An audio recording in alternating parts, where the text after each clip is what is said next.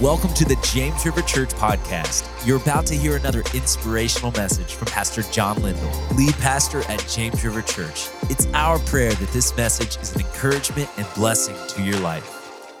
Well, today we're going to start a new series on Elisha, and it's really appropriate that we start it while we're fasting because Elisha is asking for something that I think all of us, in one way or another, would love to see God do more in our life.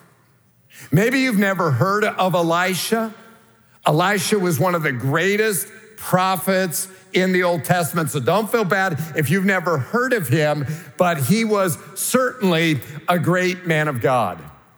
Although he raised a boy from the dead and did more miracles than any other Old Testament prophet than Moses, he's known primarily for two things. First of all, he followed a man by the name of Elijah. So Elijah was a prophet. He was taken up into heaven, as we're going to read about today, and Elisha was his successor.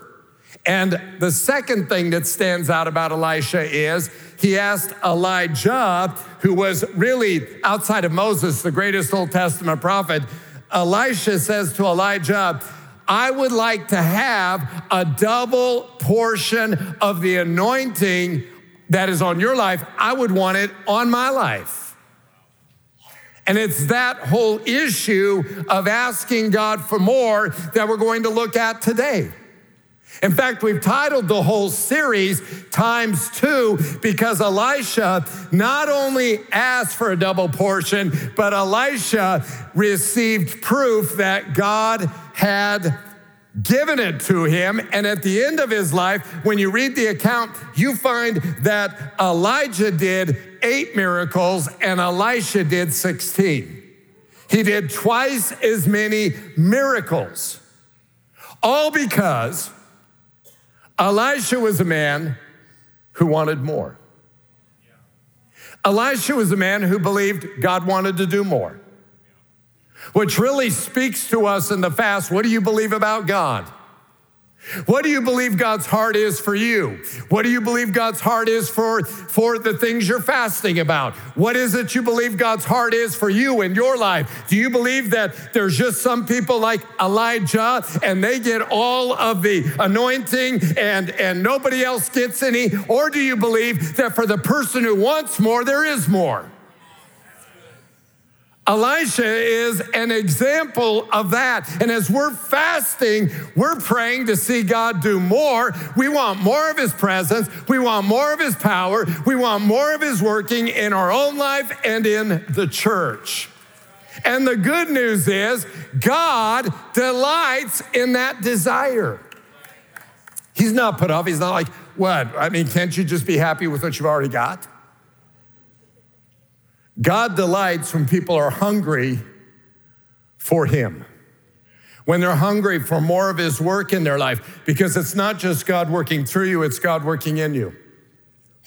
And so as we read this story, I want faith to fill your heart. And as we're now way into the fast, we've got 8 more days of fasting. I'm challenging you and encouraging you that in the next 7 days, you would dial it in. You would say, you know what? I am going to believe God for more in my life. I'm going to believe God desires to do more. I'm going to listen to the Holy Spirit because I believe this, God speaks to people. And a lot of times when people aren't listening closely or because of what he speaks, it seems so much more than they could have imagined that they think it's just them or they're just making it up. When in fact, God is the one who has put that desire in their heart. So let's begin reading in 2 Kings chapter 2, verse 1. And we're going to read a lot of scripture to set the stage. We'll just walk through it. I'll make a few comments, and then we'll draw some application from the text. When the Lord was about to take Elijah up into heaven in a whirlwind. So Elijah is one of only 2 people in the Old Testament that did not die a natural death. Enoch being the first, he walked with God and was not because God took him. God translated him right up into heaven. And he was a person walking with God and pleasing God in the Hebrew are the same word. So when you're walking with God, you're pleasing God. When you're pleasing God, you're walking with God. And the writer of Hebrews draws this application about Enoch. He says, without faith, it is impossible to please God. You could translate it this way: without faith, it is impossible to walk with God. Because anyone who comes to him must believe he exists and that he rewards those who diligently or earnestly seek him. God desires to show himself powerful in your life. And when you're walking by faith, you believe that. When you're walking by faith, you understand that there is a powerful God who delights to show himself powerful. Here is Elijah, on the other hand, and he has had a powerful ministry, and God has revealed to him he's going to take him up to heaven. And Elijah and Elisha were on their way from Gilgal. So Elisha is essentially his helper, his servant. He's serving him. That's all he does. In fact, later we're going to read about Elisha, and he's known as the one who poured water on Elijah's hands. You see, there's something to be said about the faithfulness of just serving. There's something about just being around people that know more about God than you know, and rather than trying to compete with them in that moment, just serving them and saying, you know what, I'm learning just by watching. So here is Elisha. He's walking with Elijah. They're on their way from Gilgal, and Elijah said to Elisha, stay here, the Lord has sent me to Bethel. But Elisha said, as surely as the Lord lives and as you live, I will not leave you. So they went down to Bethel. So here's Elisha, and he's saying, listen, for 10 years, I have followed you. For 10 years, I've been faithful to you. And if you think now at the end, that's going to stop, you got another thing coming. I'm not taking my eyes off you. Watch this. The company of the prophets at Bethel came out to Elisha and asked, do you know that the Lord is going to take your master from you today? So not only does Elijah know it, Elisha knows it, and there are companies or groups of prophets that know it. Yes, I know, Elisha replied, but do not speak of it. Then Elijah said to him, stay here, Elisha. The Lord has sent me to Jericho. And he replied, as surely as the Lord lives and as you live, I will not leave you. So they went to Jericho. And the company of the prophets at Jericho went up to Elisha and asked him, do you know that the Lord is going to take your master from you today? Yes, I know, he replied, but do not speak of it. Then Elijah said to him, stay here, the Lord has sent me to the Jordan. And he replied, as surely as the Lord lives and as you live, I will not leave you. So the two of them walked on. 50 men of the company of the prophets went and stood at a distance facing the place where Elijah and Elisha had stopped at the Jordan. Elijah took his cloak, rolled it up, and struck the water with it. The water divided to the right and to the left. And then two of them crossed over on dry ground. When they had crossed, Elijah said to Elisha, tell me, what can I do for you before I am taken from you? Elisha replied, let me inherit a double portion of your spirit. Elijah said, you've asked a difficult thing, yet if you see me when I'm taken from you, it will be yours, otherwise not. And as they were walking along and talking together, wouldn't you have loved to have been a part of that conversation? Suddenly, a chariot of fire and horses of fire appeared and separated the two of them, and Elijah went up to heaven in a whirlwind. And just a lot of pictures show him riding in the chariot. Doesn't say he rode in the chariot. It says there was a chariot. It says he went up in a whirlwind. So we don't know exactly what that was like, but he is taken up into heaven. Elisha saw this and he cried out, my father, the chariots and the horsemen of Israel. He said, what does that mean? That is the same as saying, Elijah, you were the strength, you were the stability of Israel. Now what are we gonna do? That's kind of where he's at. And Elisha saw him no more. Then he took hold of his own clothes and tore them apart. What is he doing? It's just this sign of grief that now his mentor is gone. But then he picked up the cloak that had fallen from Elijah, went back and stood on the bank of the Jordan. Then he took the cloak that had fallen from him and struck the water with it. Where now is the Lord, the God of Elijah? When he struck the water, it divided to the right and to the left, and he crossed over. And the company of the prophets from Jericho who were watching said, the spirit of Elijah is resting on Elisha. And they went to meet him and bowed to the ground before him. Now, that's an interesting story, isn't it? It's a fascinating story. As we look at it, what I want to do is I want to point out three things that stand out to me in that story. The first one is this: God does extraordinary things through ordinary people, which is really great news. And that'd be a great place for a loud amen. God does extraordinary things through ordinary people because that works out to all of our advantage, right? Here's the thing about Elijah. We don't know anything about him. We know only this. It says in 1 Kings 17:1, now Elijah the Tishbite from Tishba in Gilead. We don't even know where it is. Scholars, you'll see maps where they put it on there. They really do not know where it is. All we know is he was from somewhere east of the Jordan in the area of Gilead, and that was occupied by Israel. And so he's from east of the Jordan. That's all we know.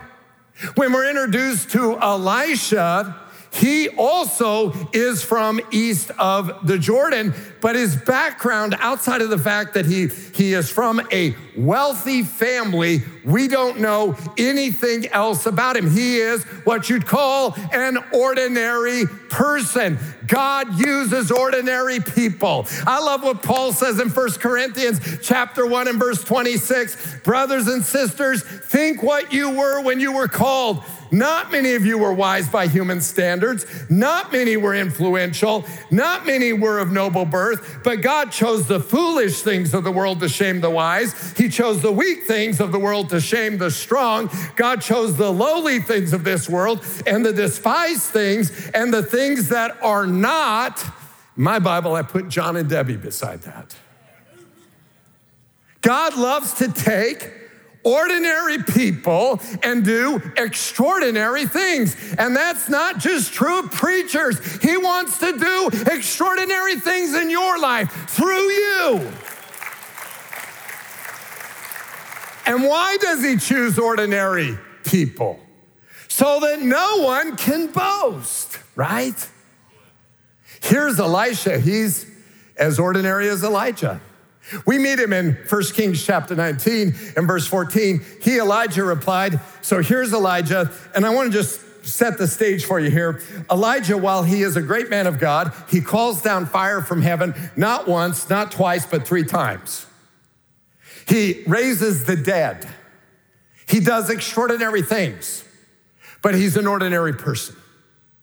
In fact, when we come to this point, he is being chased by Jezebel. She's threatening to kill him, and now he's running for his life. He's given to depression. He's given to discouragement. He's given to a pity party in the presence of the Lord. Angels have fed him, but he still is really just focused on himself.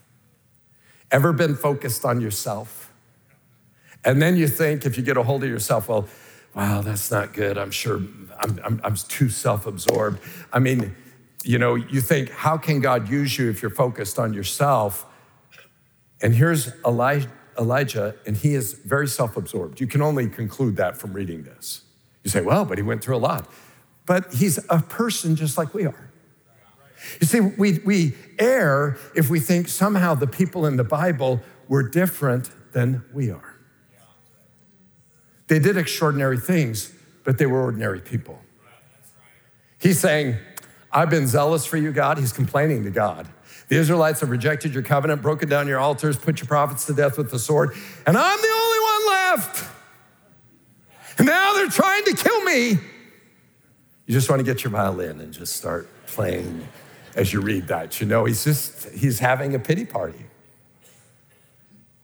And the Lord says this, go back the way you came, go to the desert of Damascus, and when you get there, anoint Hazael, king over Aram, also anoint Jehu, son of Nimshi, king over Israel, and anoint Elisha, son of Shaphat, from Abel Meholah, which is on the east side of the Jordan in Gilead, to succeed you as a prophet. Jehu you put to death, and you escaped the sword of Hazael, and Elisha will put to death, and you escaped the sword of Jehu. Yet I reserve. So God's going to give him, he's going to straighten out his thinking. Listen, you think you're alone? Ha, ha, ha. You're not. I have 7,000 in Israel who have not bowed the knee to Baal, and all those mouths have not kissed him. So Elijah went from there, and he found Elisha, son of Shaphat, and he was plowing with 12 yoke of oxen. So what you have here is you have, if you've ever been out to Western Kansas, you've seen the big dryland farmers, and, wheat harvest is a sight to behold because they'll have like 10 combines going side by side, and they'll just take on these massive fields, and they're just harvesting wide swaths.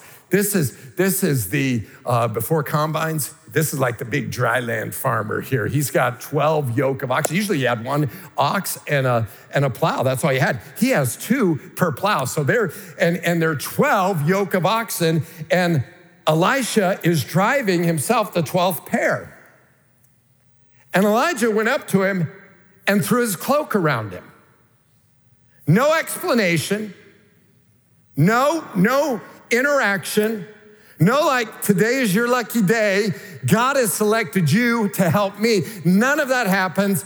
All Elijah does is throw the cloak on him. Instantly, though, Elisha knows, oh my goodness, he is inviting me to follow him. And when he's inviting me to follow him, it's because he thinks I can learn to do what he does. This is a big deal. In his wildest dreams, he never imagined it. No doubt he grew up hearing about Elijah and the powerful things he had done, and he was from nearby, and all of a sudden that person who he's never met comes up, puts the cloak on him, and watch what happens. And Elisha then left his oxen and ran after Elijah. Let me kiss my father and mother goodbye, he said, and then I'll come with you. Go back, Elijah replied. What have I done to you? Now, let me just say this. This phrase, there's no hidden meaning. It's like, you wonder what Elijah is like. He's a person just like us, James says. He's just been told by God to anoint Elisha to follow him. We have no record he ever anointed him. In fact, he didn't do any of the other 2 things either. You say, well, what do you make of that? I don't know what to make of that. I'm just saying, he didn't do it. He puts the cloak over him, and now all of a sudden Elisha says, hey, do you mind if I go kiss my mom and dad goodbye? And you can just picture Elijah saying, God, really? You gave me a mama's boy? And he's like, what have I done to you? What have I done? I guess. There's no positive interaction there at all. So Elisha left him, went back, he took his yoke of oxen, slaughtered them. That's like taking a big John Deere combine, not 1, but 2, and blowing them up. It's just like kaboom, and everybody parties. You have a potluck, you have a barbecue, a cookout to watch the combines burn. This is what is happening here. To put it in our day and age, it's like crazy. He's killing the ox. He tears up the equipment. They have a party, they all eat. Then he sets out to follow Elijah, and he became his attendant. Very, very interesting. When it comes to Elijah, listen, he's a man just like us. James chapter 5, look at this. Elijah was a man just like us. Homopathes in the Greek, made of the same stuff. Got discouraged, got depressed, felt sorry for himself, got afraid and ran. He's just like us. And yet, he prayed earnestly it would not rain, and it did not rain on the land for 3.5 years. You say, well, that was God's will. Well, listen, James is very clear. God's will is it doesn't rain, but if Elijah doesn't pray, it's not happening. Because who does God give the credit to for the rain not coming? Elijah's prayers. He prayed earnestly. He prayed in his praying. He prayed fervently, and then he prayed, and the heavens gave rain, and the earth produced crops. So here he is. He's a very human person, but he does extraordinary things. Why? Because God delights to take ordinary people and do extraordinary things. And I'm just simply saying there's too many of you who count yourself out in what God wants to do because you're like, who am I and what am I and how could that happen? I mean, if I'm Pastor Kurt or I'm Pastor Tammy, maybe I could do it, but I can't do it. I mean, it's not me. If I'm Pastor David, Pastor Brandon, if I'm whoever you want to name, I could do it, but that's not me. And God says, I know it's not you. And that's why I want to use you. Because I want to do extraordinary things, because when I do extraordinary things through ordinary people, I get the credit. God gets the credit. Are you with me on that? So don't count yourself out. Don't say, I can't do it. So here is Elijah, and God is going to use him in an amazing way. And yet we also see this in 2 Kings chapter 2, verse 10. Elisha comes to him and says, hey, I'd like a double portion. Now, what would you expect somebody to say? You would expect them to say, wow, that's awesome. You know, I mean, I have to be honest, whether it's my kids or not, whoever succeeds me, I'd hope they stand on my shoulders. I hope they go farther, faster, that they accomplish more. I would love it. Have twice the ministry. I'm happy for you. You don't quite get that feeling here. I'd like to have a double anointing. And Elijah's like, really? So you want to be twice the prophet I've been? Really? Well, all I can say is that's a hard thing, and I am not going to guarantee it'll happen. In fact, I'm not even going to pray about it.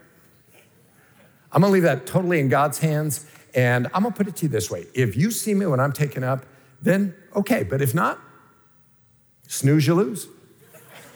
I mean, it's about as indifferent a response as you can possibly get. I'm just saying, we don't see these guys this way, but they are that way. Why? They're human. And Elisha is as human as Elijah. In fact, he is going to get the mantle. He's going to go to the Jordan River and said, where now is the God of Elijah? Strike the water. The water's going to part. I mean, it's an amazing day. He's going to go to Jericho. They're going to say, the water's bad. It's been bad for a long time. He's going to say, give me a bowl of salt. He's going to throw it in the water. The water's going to be healed and is still today wonderful water. And then watch what happens. From there, Elisha went up to Bethel. And as he was walking along the road, some youths came out of town and jeered at him. Go on up, you bald head. Go on up, you bald head. Whoever says scripture's not entertaining, you just haven't read. You haven't read it. I mean, this is like crazy. He turned around, looked at them, and called a curse down on them. I mean, somebody's got their grumpy pants on. I mean, are you serious? You have just healed a city's water supply. You have just gotten a double portion of anointing, and now you can't be gracious enough to say, so people are going to call me bald. I don't have hair, so I am bald. I mean, you would think he would think that way. I mean, remember when James and John were with Jesus in Luke chapter 9, and the Samaritan village wouldn't allow them to spend the night there? And James and John, Jesus had a nickname for them, Boanerges, sons of thunder. And when they see the Samaritan village is not going to respond, they say, Lord, do you want us to call down fire from hell? We'll crisp these people. And Jesus rebukes them. So what's up with this? He called a curse down on them in the name of the Lord. And 2 bears came out of the woods and mauled 42 of the youths. I mean, you can hardly imagine Jesus doing that. I'm just simply saying, an ordinary person with a hair trigger temper. I mean, you'll see this come up again and again in his life, this indifference at times to the condition of people. And yet God responded to the curse and sent the bears. Why? Let me put it to you this way, because I think there's a real important lesson for us in this.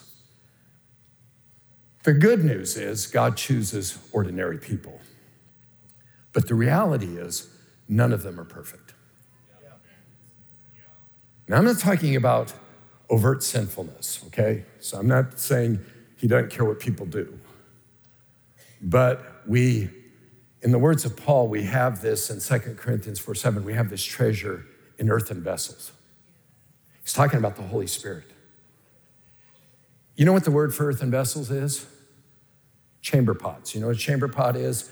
They used those right up to the time cell phones were invented. And then, no, listen, a chamber pot is what you used when you didn't have indoor plumbing. You kept it in the room at night, so if it was cold or you didn't have to go outside. Paul's saying, what are we? We're chamber pots.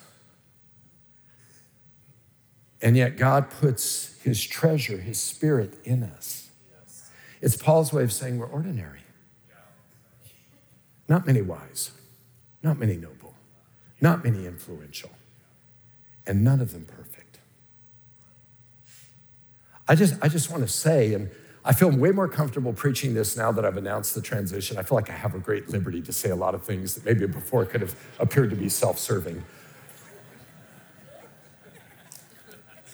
If you're looking for the perfect pastor, you will never find him, and I'm not him. And if you put anybody up on a pedestal, you will ultimately be disappointed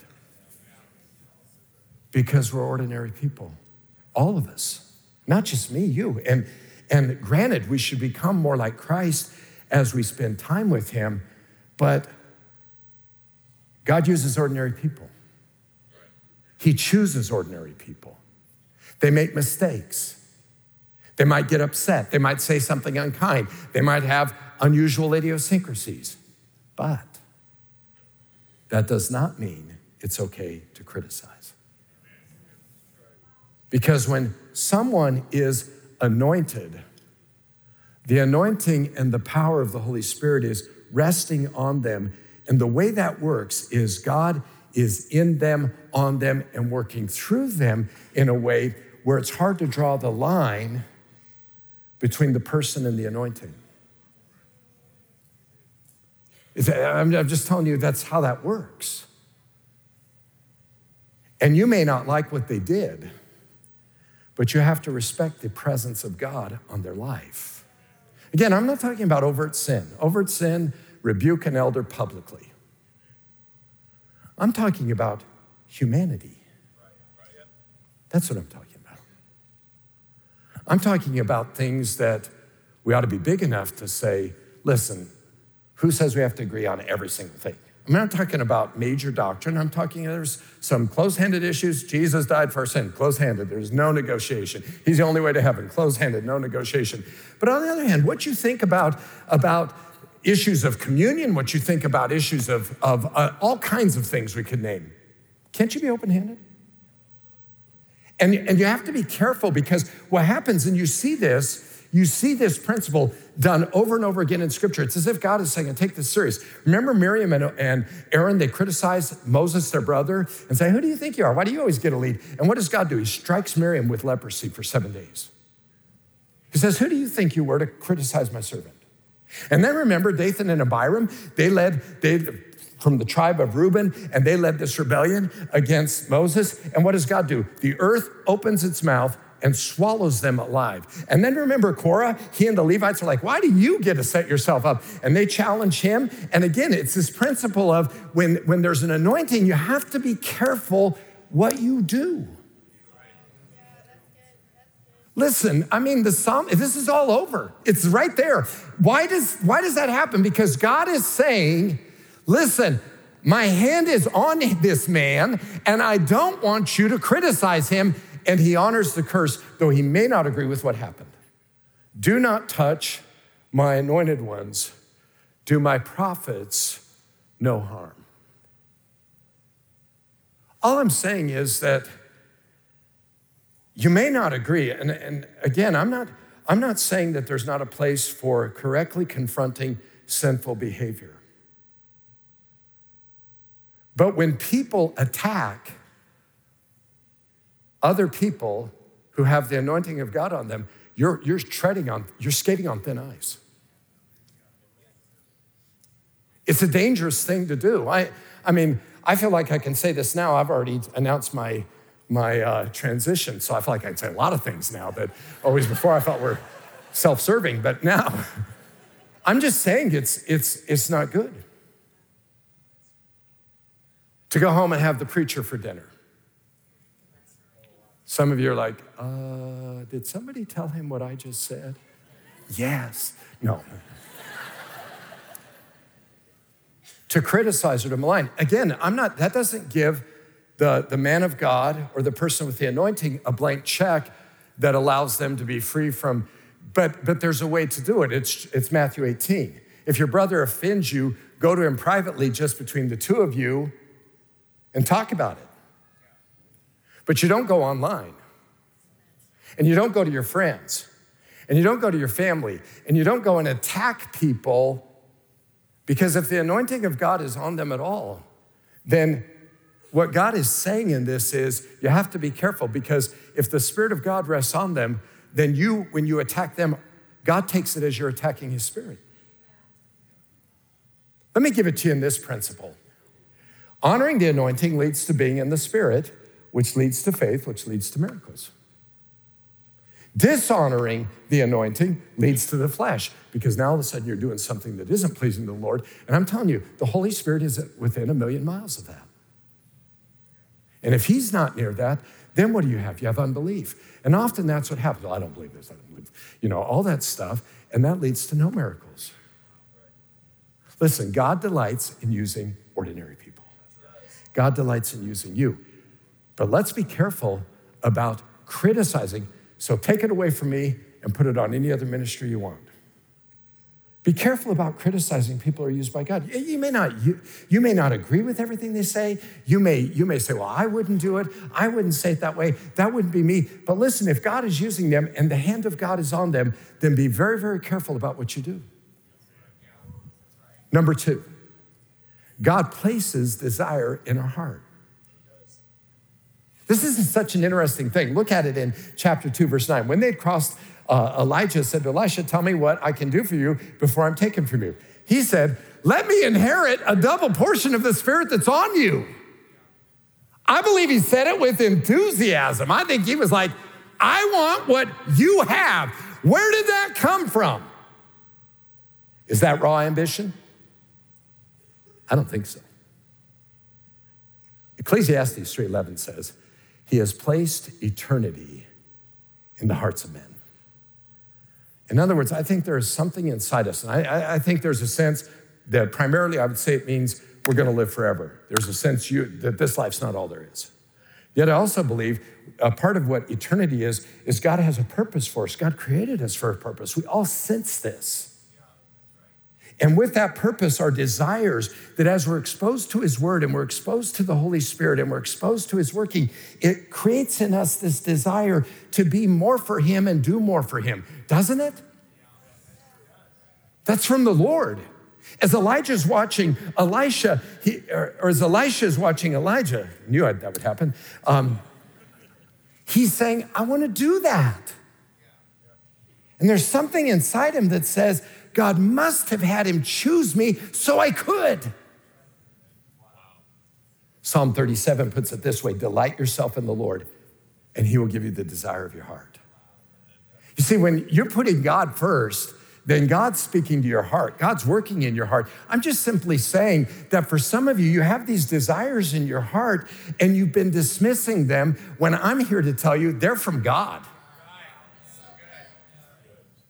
And you've been selling yourself short. Well, who am I? I'm a nobody. Why? How could that be? How could that happen? All these things we say to ourselves, And the enemy loves it because the last thing he wants you to believe is that God saved you on purpose, for a purpose, and before the world began, God had plans for you that if you knew them, you'd never want to be anybody but you, and you'd want to be all that you could be for him and for his glory. His plan for you is more than you could even begin to imagine. He loves you more than you can imagine. He has a plan for you that will blow your mind if you just say, God, speak to me, and then believe it. And some of you have been struggling in that. I'm simply saying as we fast and we wrap up the fast, say, God, is that you? Are you really speaking to me? And then say yes, and watch what he'll do. I mean, here is Elisha, and he has this desire. I believe it's from God. But here's the way it works. Once you identify a desire as being from God, the enemy will challenge it. Watch what happens here. It's so interesting. The company of the prophets at Bethel came out to Elisha and asked, do you know that the Lord is going to take your master from you today? Yes, I know it, Elisha replied, but don't speak of it. They repeat it again. You know what's happening here? It's not clear in the English, but it is very clear in the Hebrew. They come out and they say this, do you know that God's gonna take your rank from you today? Elisha, you know why you get any respect at all from anybody? It's because you hang out with Elijah. You think you're all that in a bag of chips because you hang out with him. But you know what? You're going to get a lesson today, buddy, because when Elijah's gone, everybody's going to see you're nothing. And what does he say? Yes, I know, but do not speak of it. That's not what it says in the original. It says, hush, be quiet. I don't want to hear it. I know what God has put in my heart, and I am not going to be detoured by your negative words that work against the purpose of God that he's already put in my heart, and that I know that it's there, and I'm going to keep on going, and I'm not listening to you. I'm listening to the Lord. Are you with me on this? Sometimes you got to say no. Sometimes you got to stand up and say that's not right. We went to I'm sorry, this went way longer. I thought I could do it way quicker. But I'm going to tell you this story because I think you need to hear it. So we went out to Western Kansas, our first church. Loved the church, fell in love with the church, the people. It took me a year and a half to get over that place when we left. And some of the people that had been on staff here are out of that church. It's just such an unusual thing in Colby, Kansas. And so I get there. The church was divided. The previous two pastors hadn't stayed lengthy time, and the church was 12 years old, but it had some splits. And in a little town, I mean, that's just devastating. So I get there, and I'm 22, and I suspect they picked me. The board was divided. Initially, I told them I wasn't interested, and then the district superintendent said, I think I've calmed the water. You ought to go. And so I was like, great. So I go there, and I get there, and I find out they're as divided as I thought, and worse. So, the first couple weeks you do kind of looking around the building, and there's rooms full of trash and stuff. Just have been closets and clothing rooms and all this. So I say to one of the retired guys, I say, he has a little Chevy Love pickup with a trailer. I say, hey, could you come by and board member, we'll load this stuff up, take it to the dump. He's like, sure. Come by, we load it up. We're riding out to the dump. So we're riding out there, he says, can I tell you something? I said, sure. I didn't vote for you. So he's on my board. And I said, oh, and he said, can I tell you something else? I said, sure. He said, my wife didn't vote for you either. So at least they're united. So then we're going along, and I'm thinking, what in the world? I'm 22. He says, can I tell you something else? And I can remember saying this. I said, you might as well. You're on a roll. And he said, I don't think you're God's man, and I don't think you'll last 6 months. I said, well, can I tell you something? And he said, I suppose, just like that.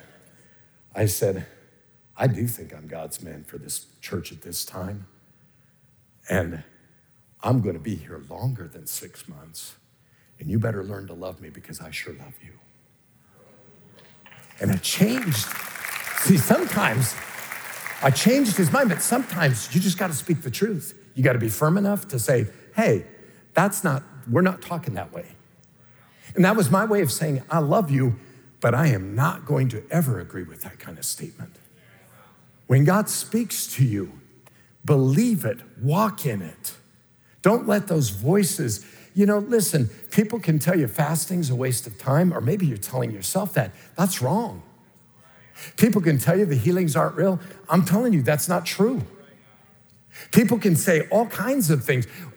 Some of you have been fasting for somebody's salvation, and people say, I don't know they'll ever get saved. Maybe you're telling yourself that. Listen, you started fasting because God put a desire in your heart. I mean, think of Sydney praying for her grandfather to be healed, and she's just like, I'm in, I'm on, I'm going to pray until it happens, because one day it will.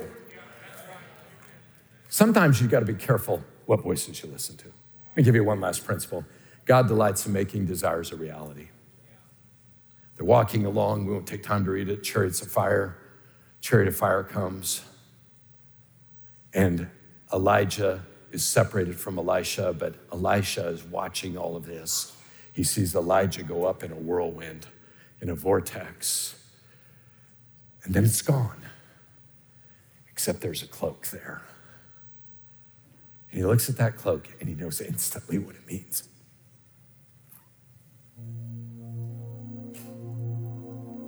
But now, it's not what he can do. It's only what God can do. Ultimately, when God speaks to your heart and gives you a desire and you pray it into existence and you pray and believe it's yours, that it's God speaking to you, ultimately, you got to get yourself in a place where God either validates it or he doesn't. It took great faith. And what Elisha is doing is he gets to the river and he strikes it and he says, okay, God, this is what I've thought. This is where I'm at. Now, where are you in this? The waters roll back. And he walks across. And all the critics who are criticizing him are all of a sudden saying, you know what, I think he is something. The hand of the Lord is on him in the same way the hand of the Lord was on Elijah. You know what? I'm just here to tell you, God delights in giving you the desires of your heart. Delight yourself in the Lord, and he'll give you the desires of your heart. Psalm 103, bless the Lord, O my soul, and forget not all of his benefits. And then what does it say, verse 5? Who satisfies your desires with good things, so that you mount up with wings like eagles. It's very similar to what Jesus said in John chapter 16, when Jesus said, ask and you'll receive. Until now you haven't asked anything. And he's telling him, listen, when I'm gone, there are gonna be things in your heart. And when you ask, guess what? You're gonna receive, and your joy will be complete. Hope deferred makes the heart sick, but a longing fulfilled is sweet to the soul. It makes your heart strong. Listen, God is speaking to you, and God, if he's speaking it to you, it's because he wants to do it. And if he wants to do it, guess what? The God who wants to will. The issue is, will you believe that? Will you believe that God can use you? Will you in this moment say, God, if you can use anybody, you can use me? Will you say, God, you use ordinary people? You used a guy who was hot-tempered enough to call a curse down and Bears mauled 42 youth? God, you use somebody like that. You use a discouraged guy. You use all kinds of people. God will use anybody. The issue is, will those anybodies say yes to the one who can do more than we ask or imagine? Times 2, double anointing, double portion. Do you want it? Do you want it? I'm not kidding. Do you want it?